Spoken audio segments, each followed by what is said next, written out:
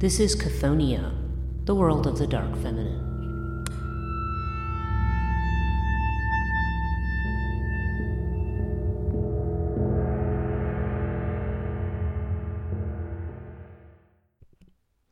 Hello and welcome to Chthoniya, the podcast dealing with the dark feminine. I'm your host, Breach Burke. This week, our topic is going to be the Norse goddess Hel. That is actually her name, but it's not spelled like the place that we think of punishment in Christian thinking. Certainly, the idea of heaven, heaven, hell, and perhaps purgatory if you're Catholic. Hel in this case is spelled with just one L, so it's H-E-L. And Hel is, as you might expect, she is a goddess or queen of the underworld. Now, in Norse thinking, what I want to do is I want to read a little description of her here from I have a book that I have on Norse mythology entitled Norse Mythology, Legends of Gods and Heroes by Peter Andreas Munch that was published in 1954. And this is what he has to say about Hel. Just open to my page. Okay.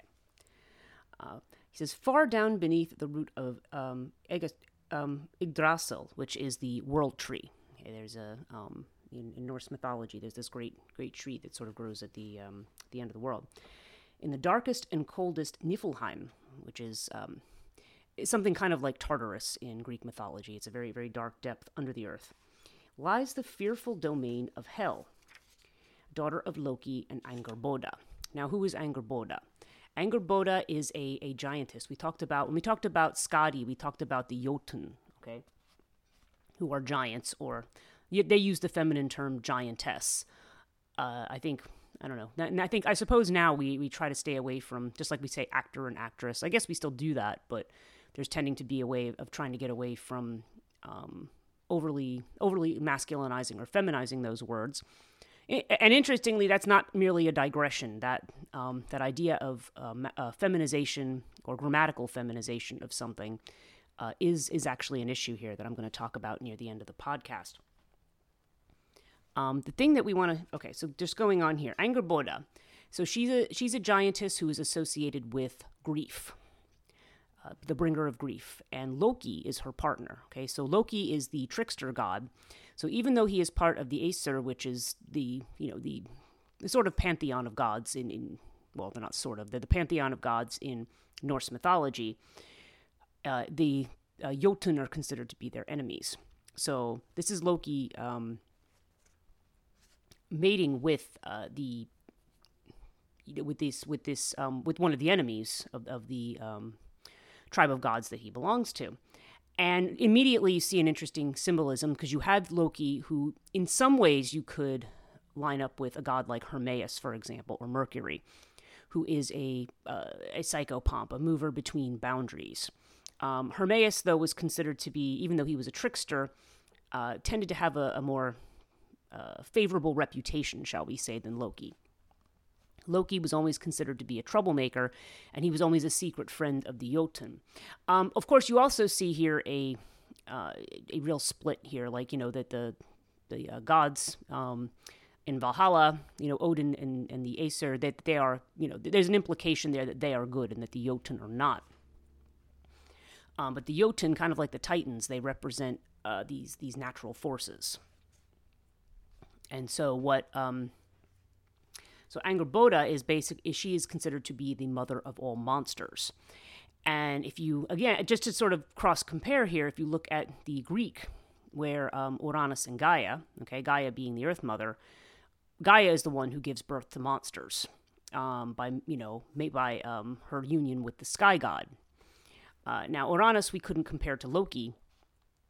They're different in disposition and in everything, but the idea that this trickster god of heaven, this one who kind of slides between both sides, and this giantess who brings grief, mate, and they produce 3 children. Okay, and I'm going to talk about their children in a moment. But Hel is one of their children. It says, one half of her body has a livid tinge, the other half the hue of human flesh. She is harsh and cruel, greedy for prey, and tenacious of those who have once they've fallen under her rule. The dark, deep vales surrounding her kingdom are called hellways. To go thither, men must cross the river Jol, roaring or resounding, spanned by the bridge of Jol, which is paved with gold. Lofty walls enclose her dwelling place, and the gate that opens upon it is called Hellgate. That's with 2 L's. Her hall is known as Eljudnir, her dish or porringer as hunger, her knife as famine, her bondman and bondmaid as ganglati and ganglat, both words meaning tardy or late. Her threshold as sinking to destruction, her couch as sickbed, the curtains of her bed as glimmering mischance. So you see her here, this personification of all things that are unhappy, shall we say. Her huge bandog Garm is bloody of chest and muzzle. Her sooty red cock crows to herald the fall of the universe. In the midst of Niflheim stands the well Vergelmir, beside which lies the serpent Nidog. The brinks of Vergelmir are called Nastran, the strand of corpses, and here the most forbidding spot in Niflheim. All who did not fall in battle were said to go to hell, but the general belief seems nevertheless to have been that only the wicked found their way thither. Okay. Now that's really interesting. Think about the value system there. In other words, in the Nordic way of thinking, at least at this time, the only people who were eligible to be with the gods were people who went to war. And again, not to overly compare with the Greek, because I'm not necessarily suggesting that that's the origin of it. But if you think about the great epics like the Iliad and the Odyssey, the Iliad is the account of the Trojan War. And the heroes who end up in the Elysian fields, these great places, are either kings who ruled very well, who were demigods, but also the warriors who were demigods. They were usually the child of Zeus, and in some cases, there were other gods like Anchises and Aphrodite produced Aeneas, for example. But this value assigned to war. And part of the reason for that might be that you're talking about cultures that really did not originally have a belief in the survival of the soul after death. I mean, they felt something survived or some kind of ghost survives, but it's not the same as the person who passed away. And that eventually what happens is that, if it's the same reason we have headstones and things. You mark it because you want the person to be remembered. And the idea is that if you do great deeds in battle and then you fall fighting for your tribe or for your country or whatever, that this ends up, this is what gives you that immortality. And in this case, it's taking it in kind of that heaven and hell model, like those worthy of heaven and worthy of being with the gods and being immortal are those who are brave warriors. Because their deeds, if you follow the personification model, it's like their deeds are what, qualify them to be immortal, and to be remembered in the same way that gods are. Okay. So, but as they mentioned, eventually what happens over time is it becomes a place of the wicked. And of course, as we know, hell with a double L is most definitely associated as a place with the wicked. Now I'm gonna talk about that, because that is one of the things I want to cover, as well as the stories of the goddess Hel. I want to talk about the etymology of the place itself. Okay, so to finish my discussion of her here, in the terminology of the Skalds, Hel is not infrequently designated as the daughter of Loki, the wolf, the Fenris wolf's sister, and the like. The name Hel and Nifel are often used of the realm of the dead. Okay, and of course, when ghosts appear, it's to say that Hel's gate is open, and it was possible for spirits to slip out. Now, I also want to quote from this book. They have a section on Loki and his children, and they only have 3 children, or he has 3 children with,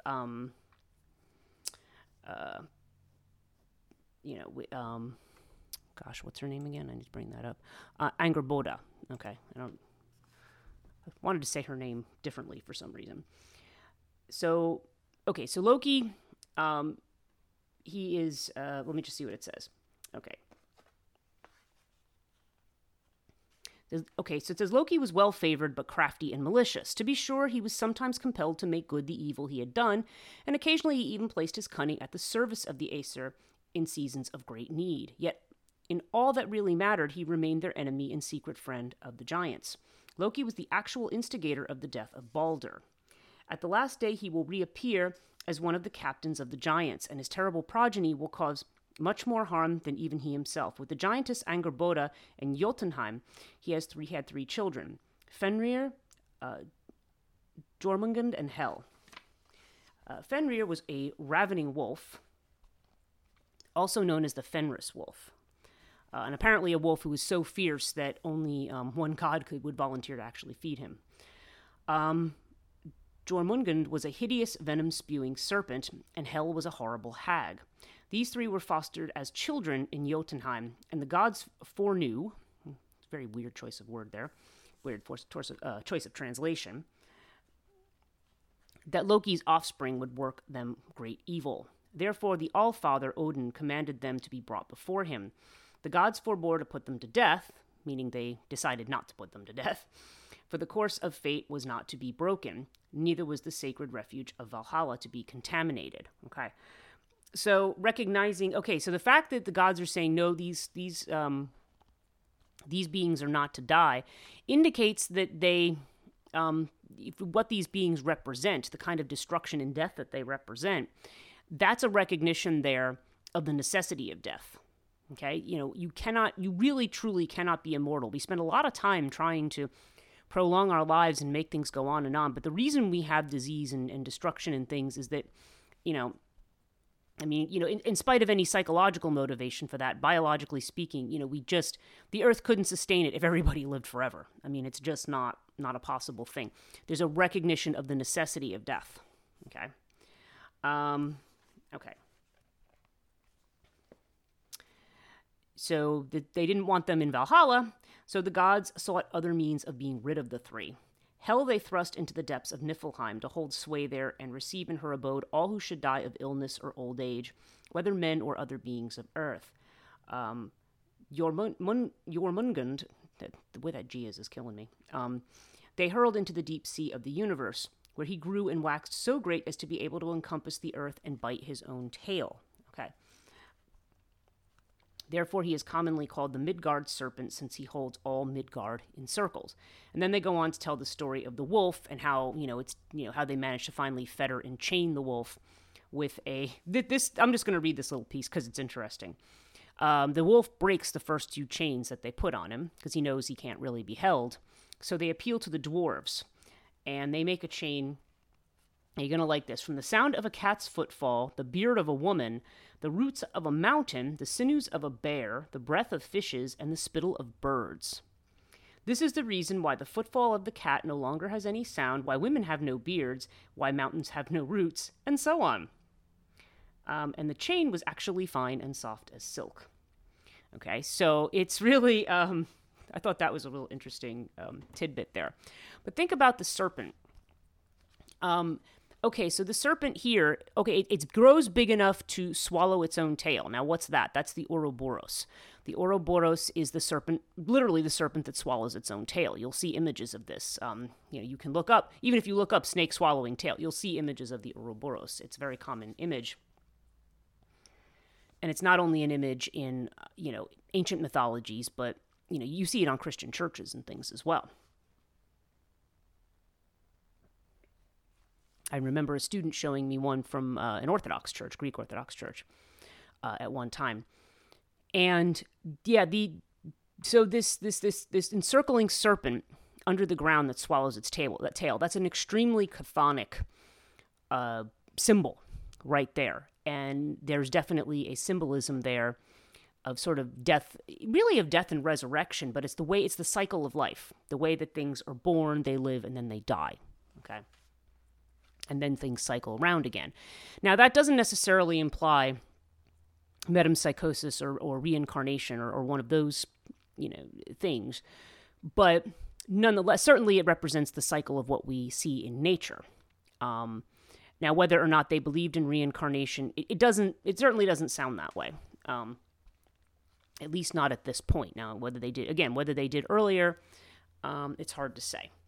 I'm going to talk a little bit about hell and her appearance, because the word itself seems to come from the 10th century, or actually, no, I'm sorry, 725 CE is the first time there's a reference to hell as the world of the dead. And I'm going to talk about the etymology in a second, but the first time we see hell mentioned as a goddess is probably at first at the Gospel of Nicodemus, and really not as a goddess there, probably more as a demonic figure in the 11th century, and then you see her in the Prosetta mentioned in the 13th century. Okay, so I'm going to read this etymology, and yes, I did take this from Wikipedia, but it's a fairly complete etymology. It says, the modern English word hell is derived from Old English hell or hell, H-E-L-L-E, first attested around 725 to refer to another world of the dead, reaching into the Anglo-Saxon pagan period. The word has cognates in all branches of the Germanic languages, including the Old Norse hel, which refers to both the location and the goddess being, Old Frisian helle, Old Saxon Helia, Old High German Hella, and Gothic Halja. All forms ultimately derive from reconstructed Proto-Germanic feminine noun Yaljo, Haljo, concealed place or the underworld. In turn, the Proto-Germanic derives from the O-grade form of the Proto-Indo-European root kel or kol, to cover, conceal, or save. Indo-European cognates include Latin celare, to hide, related to the English word cellar, because you have to remember, the C, in classical Latin, the C is hard like a K.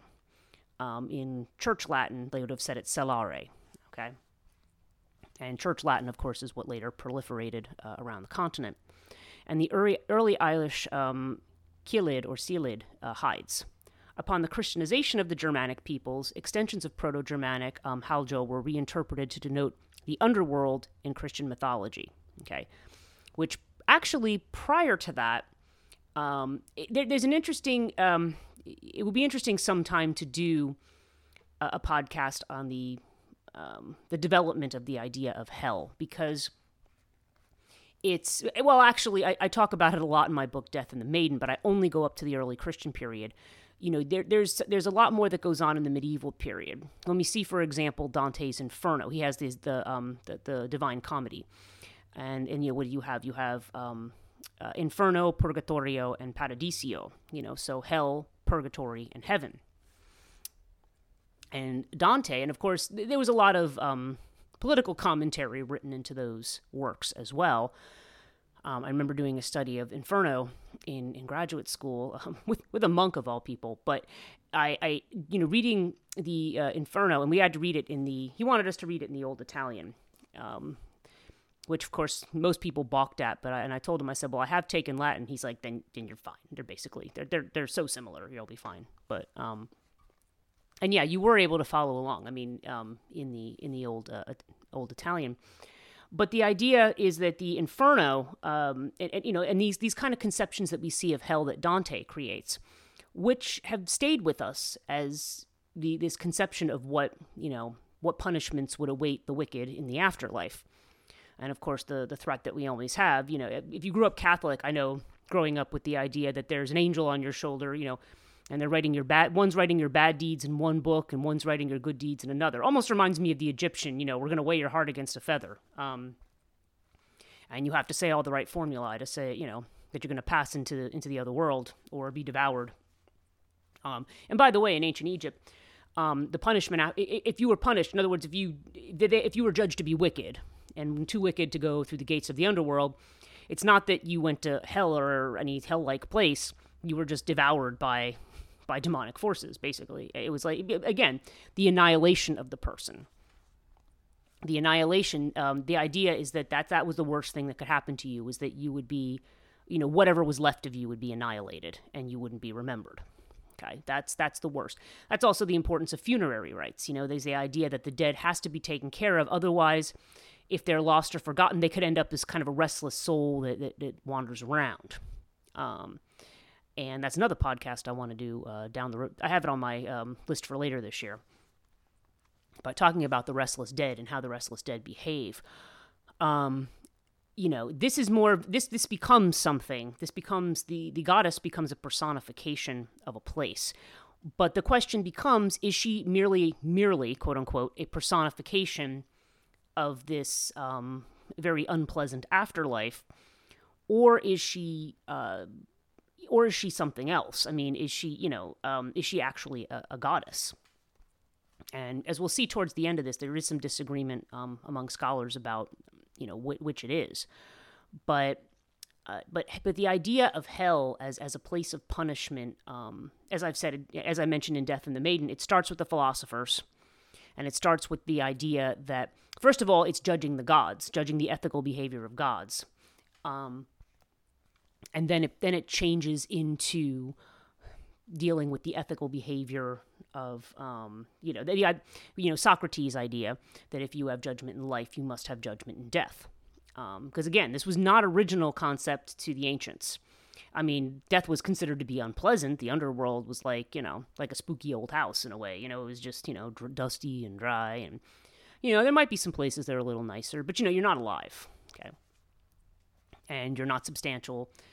And you're just kind of, the shadow of your former self. You're the eidolon, the shadow of your former self, just kind of floating around.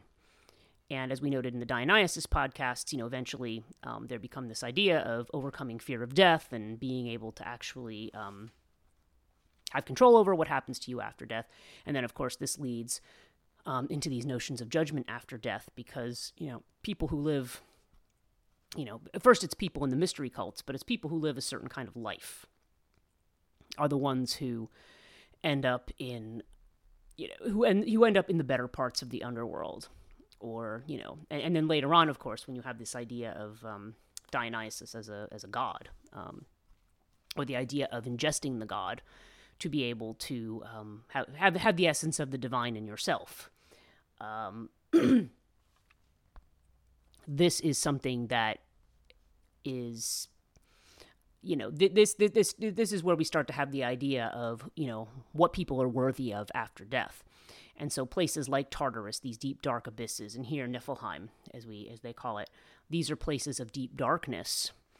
And it's assumed that instead of it just being a place where people go when they die, because, just like you're buried under the earth, you're in a dark place under the earth, right? Now it becomes a whole thing of, it's not, that you are... it's not just that the very wicked go there. You're actually, that actually becomes a place of punishment for everybody. Whereas previously it was only, you had to be exceptionally bad. Like you had to make the gods like really angry to be confined to Tartarus, or you had to be something like a great monster, like this serpent we were just talking about. Okay. So we have this idea of hell, and yes, the modern word hell does come from this Nordic and also Saxon kind of Proto-Germanic root, like a lot of English. A lot of English comes from Saxon and German. There's some what we call Romance or Roman roots. There are Latin cognates and French, and that's Romance too, because languages like French and Spanish and Romanian and a lot of those, they all come from Latin. So Latin actually makes up a surprising minority of English cognates. So it's absolutely, that's where this term has come from. So where do we get this relationship of this goddess? Is it simply a grammatical thing that, that was the Nordic word that translated into the Saxon word, so that's the word that came over into English for the Christian underworld? Well, not entirely. Let's talk about where hell appears now in stories. So if we start with, there's an Old English Gospel of Nicodemus. Now let me just talk a minute about what that document is. It's also known as the Acts of Pilate, and it's what they call an apocryphal gospel. So in other words, it's one of those works that it didn't make it into the main Bible, let's put it that way. And it claims to have been derived from an original Hebrew work written by Nicodemus, who appears in the Gospel of John as an associate of Jesus. The title Gospel of Nicodemus is medieval in origin. The date of its accreted sections are uncertain, but according to the 1907 edition of the Catholic Encyclopedia, scholars agree in assigning resulting work to the middle of the 4th century CE. Okay, so the middle of the 4th century, again, this is around the time Christianity becomes the official religion, around the 300s. Okay. And what's mentioned here, okay, what this is this is supposed to be a gospel about Pilate. There's another text called the Acts of Peter and Paul, and this is supposed to be an official document from Pontius Pilate, reporting events in Judea to the Emperor Tiberius, referring to the crucifixion of Jesus and his miracles. Okay? And again, I'm sure I've said this before, but in case this is something you're not aware of, you look in the Bible, there are 4 Gospels, plus they have the Acts of the Apostles, and then you have other books like, the letters of Paul, because most of Christianity is just Paul talking, and then the book of Revelation, which again was the one written by John of Patmos. So that's really what makes up the New Testament, and those Gospels are referred to as the Synoptic Gospels. However, there were over 100 other works written about Jesus or the life of Jesus. We often refer to these as the Gnostic Gospels.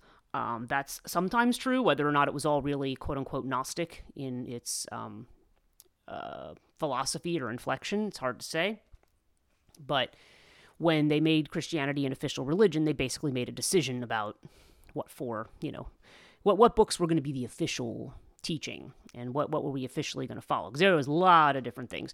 As we mentioned again in the Dionysus episode, all the syncretism between all these different religions, it was like the emperor saying, okay, this is going to be the state religion. We have to say what it is. And, and resolve these contradictions, which they never fully did resolve, by the way. But, that a lot of that goes on. So, okay, but Gospel of Nicodemus is in 2 parts, with an appendix, which is called the Harrowing of Hell. Harrowing of Hell is an interesting concept about that when Jesus is crucified and he dies, that his soul actually descends to hell first to open the gates and let and to actually rescue people from hell. So, for example, people who would not have been there at the time of Christ. So people like, Abraham or Moses, who would have been assumed to be in a part of hell because they were unable to be redeemed at that time. So supposedly Jesus goes and rescues those people. So first parts contain the trial of Jesus on Luke 20, based on Luke 23. And the second part concerns the resurrection. So let's see, do they have, okay, so that's really what that is. Now, so what does this have to do with hell? Where does she come in? So now the manuscripts that we have preserved of this Gospel of Nicodemus are probably from the 11th century, even though it was written earlier. It says, it contains a female figure referred to as CO Hell, literally SEO. Like if you think of search engine optimization, I mean, that's not what it stands for, but that SEO, CO Hell, who engages in flighting with Satan and tells him to leave her dwelling. Regarding CO Hell in the Old English Gospel of Nicodemus, this was obviously it was written in original language, and this was an Old English rewriting or translation. Michael Bell states that her vivid personification in a dramatically excellent scene suggests that her gender is more than grammatical and invites comparison with the Old Norse underworld goddess Hel and Frau Halle of German folklore, to say nothing of underworld goddesses in other cultures. Yet he adds the possibility that these genders are merely grammatical, strengthened by the fact that there's an Old Norse version of this gospel translated in English under English influence that personifies Hel in the neutral. Okay, the Old Norse Helviti. Okay, I think there's a predecessor to that, but I don't know how to say it. So, but the idea of it being a neutral. Now, the gender of things, again, I don't want to digress into that right now, but gender, I would suggest that grammatical gender is more than just, a literary construct. There is more to it than that, and I'll explain why. Now, the other writing that talks about hell as referring to making this Old Norse hell refer to the Christian hell, there is something called the Bartholomew's Saga. And this was an Old Norse document from about the 13th century, which mentions a queen Hel. And it's a life of St. Bartholomew In the story, a devil is hiding within a pagan idol and bound by Bartholomew's spiritual powers to acknowledge himself and confess. The devil refers to Jesus as the one who made war on hell our queen. Okay, so that's a reference back to the harrowing of hell. Queen Hel is not mentioned elsewhere in the saga. So yeah, there's definitely, they're connecting there the goddess Hel with, or the giantess Hel with the, with the Christian Hel in this case. So where does she appear in the Norse sagas? Let's go back to her original. I wanted to talk about that because that is kind of the most obvious thing that people are going to pick up on is the connection to Hel, the place. Okay, and yes, certainly there is a connection there. Although it could be argued that the goddess Hel, in her original form, was probably not what she later came to represent. Okay, so let's see what where else she's referred to. Okay, Hel. This is again taking from some of these are notes from Wikipedia. I've pulled them from a bunch of places, but mainly I think mainly from there, and there might have been another site that I pulled this from as well. But they're just short clips. Hel's referred to in the Prose Edda, written in the 13th century by Snorri Sturluson. In chapter 34 of the book, Hel is listed by High as one of 3 children of Loki and Angerboda, which we just talked about. Okay, so that's mentioned there. So that appears in the Prose Edda. In chapter 49, they describe the events surrounding the death of the god Balder. The goddess Frigga asks who among the Aesir will earn all her love and favor by riding to Hel, the location, to try to find Balder and offer Hel herself as a ransom. The god Hermodr volunteers and sets off on the 8-legged horse Sleipnir to Hel. Hermodr arrives in Hel's hall, finds his brother Balder, and stays the night. The next morning, Hermodr begs Hel to allow Balder to ride home with him and tells her about the great weeping the Aesir have done upon Balder's death.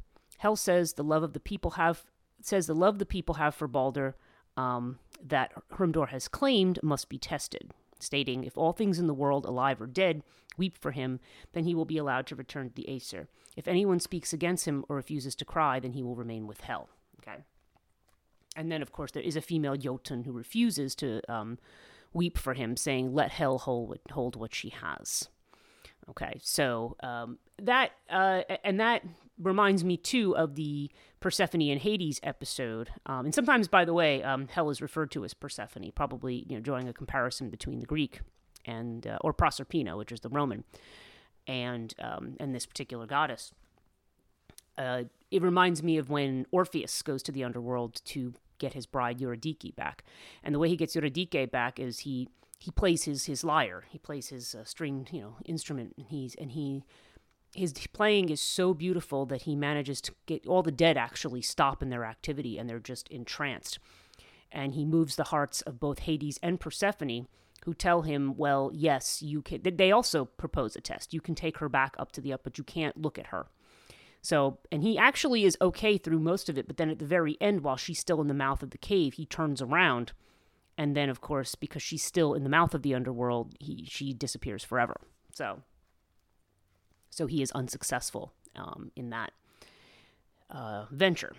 So, you see this kind of similar idea of the queen of the underworld putting a test. We also see this in the Descent of Inanna, too, of course, in a much more significant way, because that one is more about stripping away everything that's yours. But there's the idea that, in the underworld, there are no secrets. In the underworld, everything is, you can make a claim. There are no lies. You can make a claim, and that claim will be tested.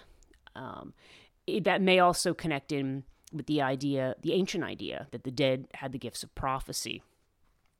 This is the reason, people practice necromancy, or even the fact that people use Ouija boards today. It's the idea that somehow the person who's dead has a bigger picture of life and what's going on, or the future, than humans do. So, which has always been a curious feature of the dead from ancient times, and I don't think it's an idea that's totally gotten away. Okay. So in chapter 5 of the Prose Edda book, let's see. Okay, make sure I say this right. Skaldskaparmal, I think is how you say that. And if I'm saying it wrong, forgive me for that. But it's, I've tried to go through all the words in this initially, and I miss a few. Hell is mentioned in a keening for Balder. Okay, so remember I talked about keening, the weeping and wailing. Okay, so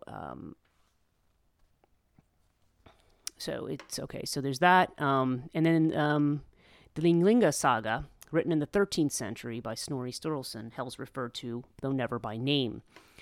In chapter 17, the king Digvi dies of sickness. A poem from the 9th century, Ynglingatal, that forms the basis of the saga, is then quoted that describes Hell's taking a Digvi. It says, I doubt not, but the Digvi's corpse Hell does hold, to whore with him.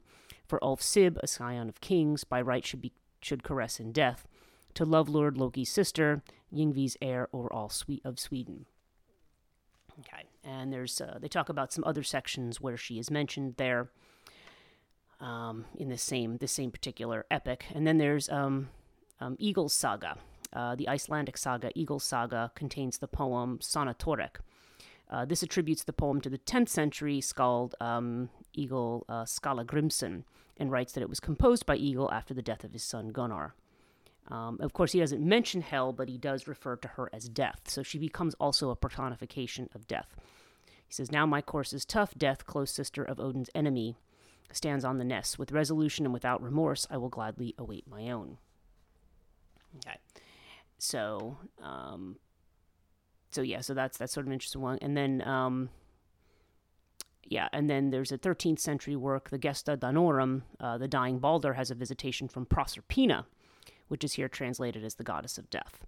So there's assumption that was the equivalent of Hel. So, okay. So we've talked about these particular sources about, where Hel is mentioned in the Norse sagas in Swedish and the Icelandic, and we see this mention in the Gospel of Nicodemus. Now, Jacob Grimm, the Brothers Grimm, had theorized that Hel, and this again I'm taking from, I think from Wikipedia, he theorized that Hel, whom he refers to as Halja, the theorized Proto-Germanic form of the term, is essentially an image of a greedy, unrestoring female deity. Unrestoring is an interesting word, because it's the idea of that devouring aspect of the earth. He says, "At the higher we are allowed to penetrate into our antiquities, the less hellish and more godlike may Halja appear." Okay, so he's making the point that, she probably was not, though she might not have been pleasantly associated, because Hel is, she didn't necessarily have the same haggish kind of traits that you see. Of this, we have a particularly strong guarantee in her affinity to the Indian Bhavani, who travels about and bathes like Nerthus and Holda, but she is likewise called Kali or Mahakali, the great black goddess. Okay, so now we're seeing Hel as being compared to Kali. I don't know if that quite matches up, but if you think about it, she's got that bluish skin, and which is what Kali has. Although she has a very dark, almost black-blue skin. In the underworld, Hel is supposed to sit in judgment on souls. This office, the similar name, and the black hue make her exceedingly like Halja. Okay. I don't know. Now, maybe he's suggesting that Kali is supposed to sit in judgment on souls, and that would actually be incorrect. Kali does not sit in judgment on souls. That is the realm. That is the domain of the Lord Yama.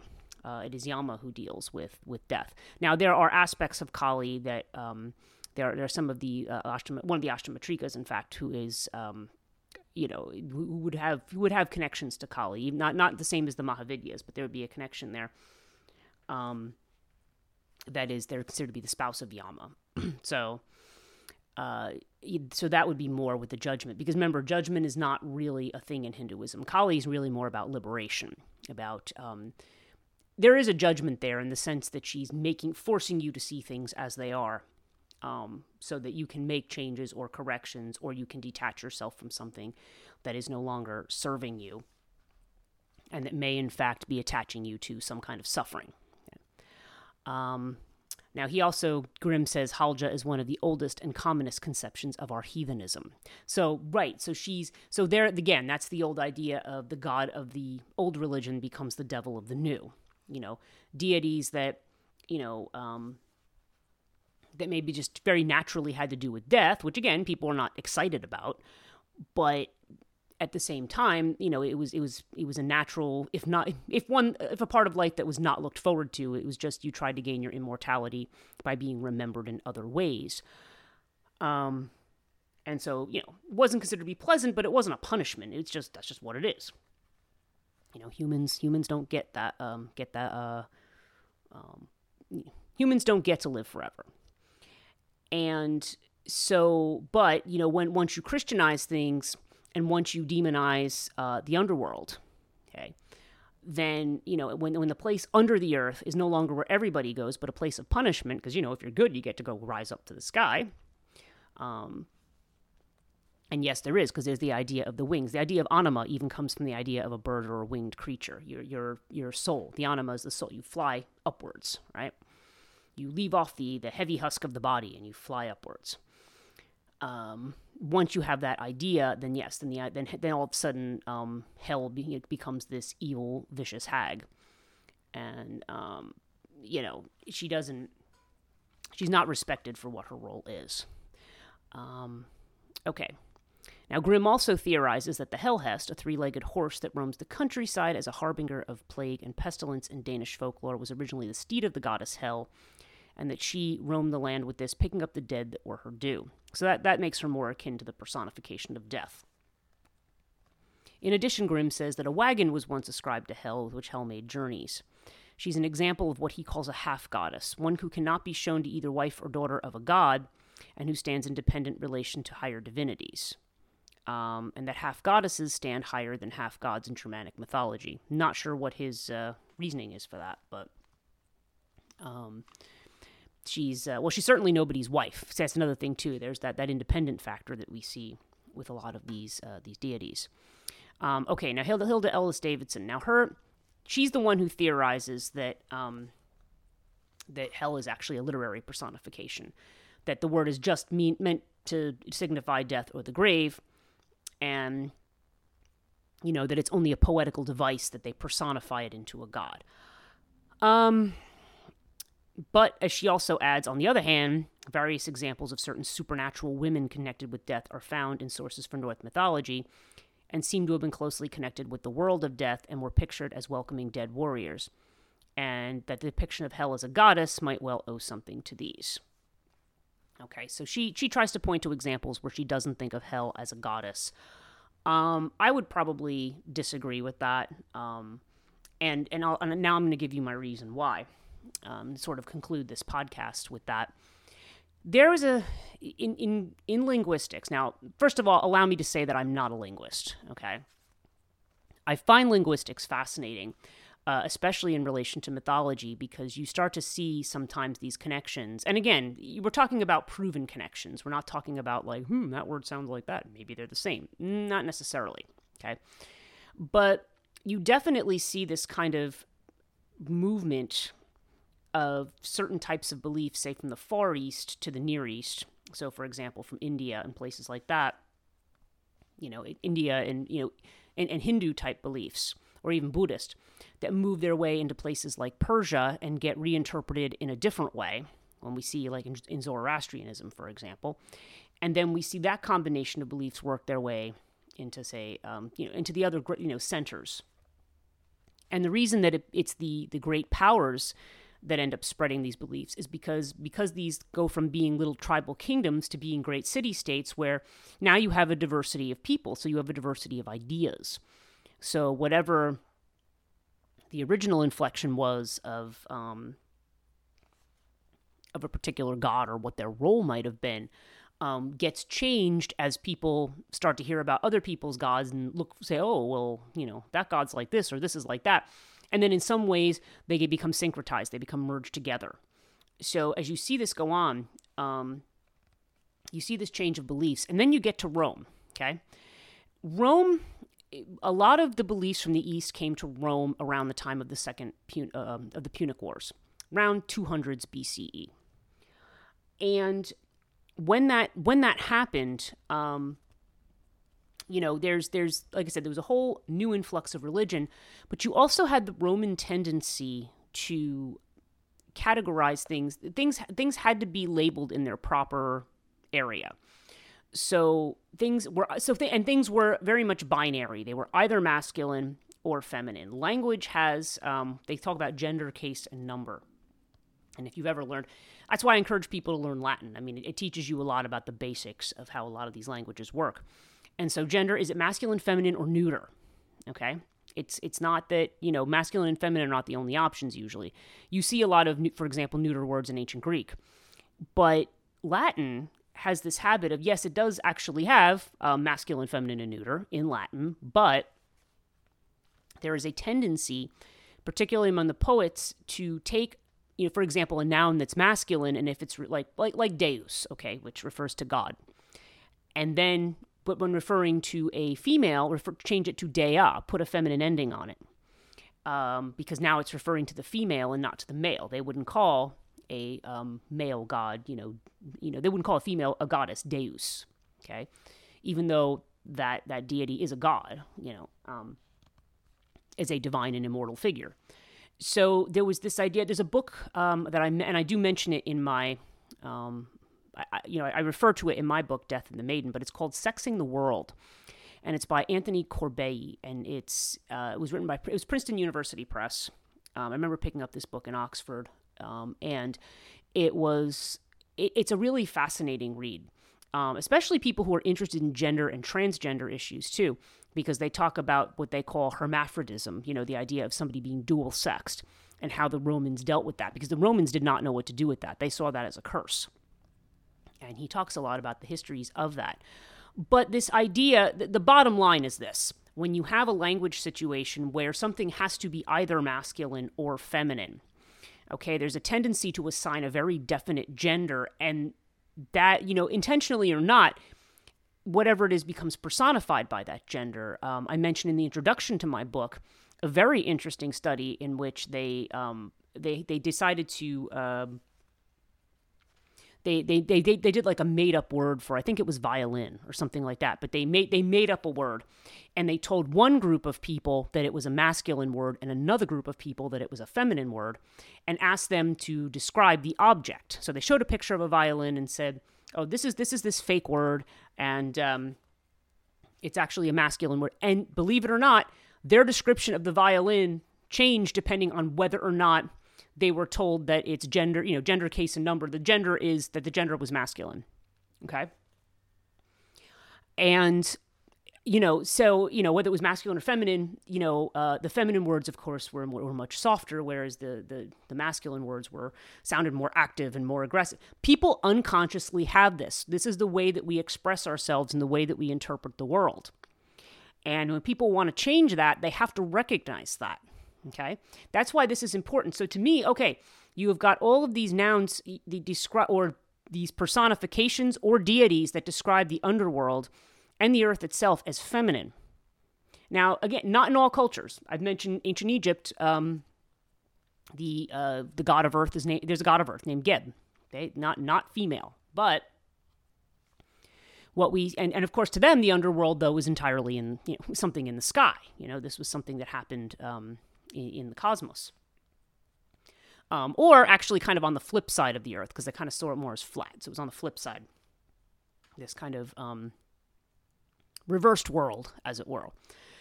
But when we start to see the idea of like you're buried in the earth and the underworld, under literally under. That's what the word. I told people asking me about what's the root of Chthoniya.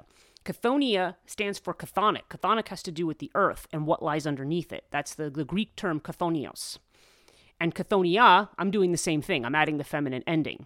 There is a goddess called, or rather, I shouldn't say she's a goddess, but there is a figure in Greek mythology known as Chthoniya. But this is a reference to the underworld and the feminine aspect of it. See, I'm doing the same thing. I'm adding that feminine inflection to it. But that's because that's what I'm particularly focused on here. But see, this is how we interpret. This is how we do things in language. And when you start to associate the underworld And you see that as inferior or the place of the wicked. And what do we consider wicked? Sensuality, people who indulge in pleasures, who like money, who like this, who like that. And again, anything in excess is probably bad, but it's also not a bad thing to be able to enjoy your life. There's a idea since the time of the Greek philosophers that says that enjoying yourself is bad. You have to live in that's why aestheticism is held up as something so wonderful.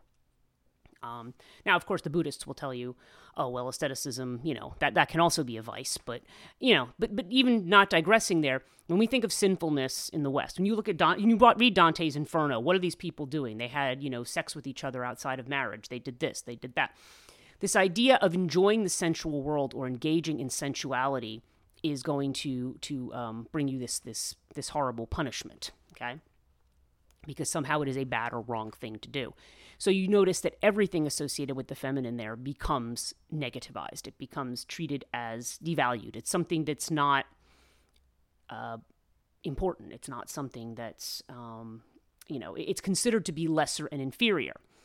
And thus, we often see that the status of women with that can also, there is this, I feel like there's a root there in the idea why women need to be quote unquote controlled, why women's sexuality needs to be controlled, because it's connected with that. Again, very unconsciously, but it's the inflections of language, and our unconscious minds interpret it in that manner. And when it's collectively interpreted that way, then it determines the value of an entire culture. All good things to think about, okay? And hell is a very good example of a personification of sort of wickedness, and her hag quality too. I mean, I've done something about night hags. Previously, I had a podcast on that, and the way the hag is associated with the witch, like the woman who is wise in the ways of the earth. That's also a bad thing, right? Again, in that traditional way of looking at it, we think of it as patriarchal, and the reason we do is because the things that are defined as good are often defined in more masculine terms. And the things that are good in feminine terms are always things that are considered to be more passive or softer or more yielding, okay? Which can be attributes of femininity, but that other aspect of it, the one that's darker, that's associated with death, is now considered to be an evil. And that's a problem. If we want to solve a lot of the inequalities and things that we have in our culture, that is something that we very much have to consider, even if it seems like it might be insignificant. Okay, that's enough of my soapbox for the day. I'm going to end this podcast now. Thank you all so much for listening. Thank you to those who follow me on Patreon, patreon.com/Cathonia, if you'd like to support my work. At the moment of this, and maybe by the time this podcast goes live, this might change, but all of my work, including my side work in Reiki and in I don't want to call it grief counseling, but guiding people through grief and so forth and things like that I have on the Liminal Reiki site. Liminalreiki.com is currently down, but all my services are now at cathonia.net for the time being. I have a great new website coming out for the Liminal Reiki, so there'll be probably more on that featured somewhere on my social media, which is Cathonia on YouTube and Cathonia Podcast, 2 words on Facebook, Facebook, 1 word on Instagram and Twitter. That's it for now. Thank you all again. See you next time.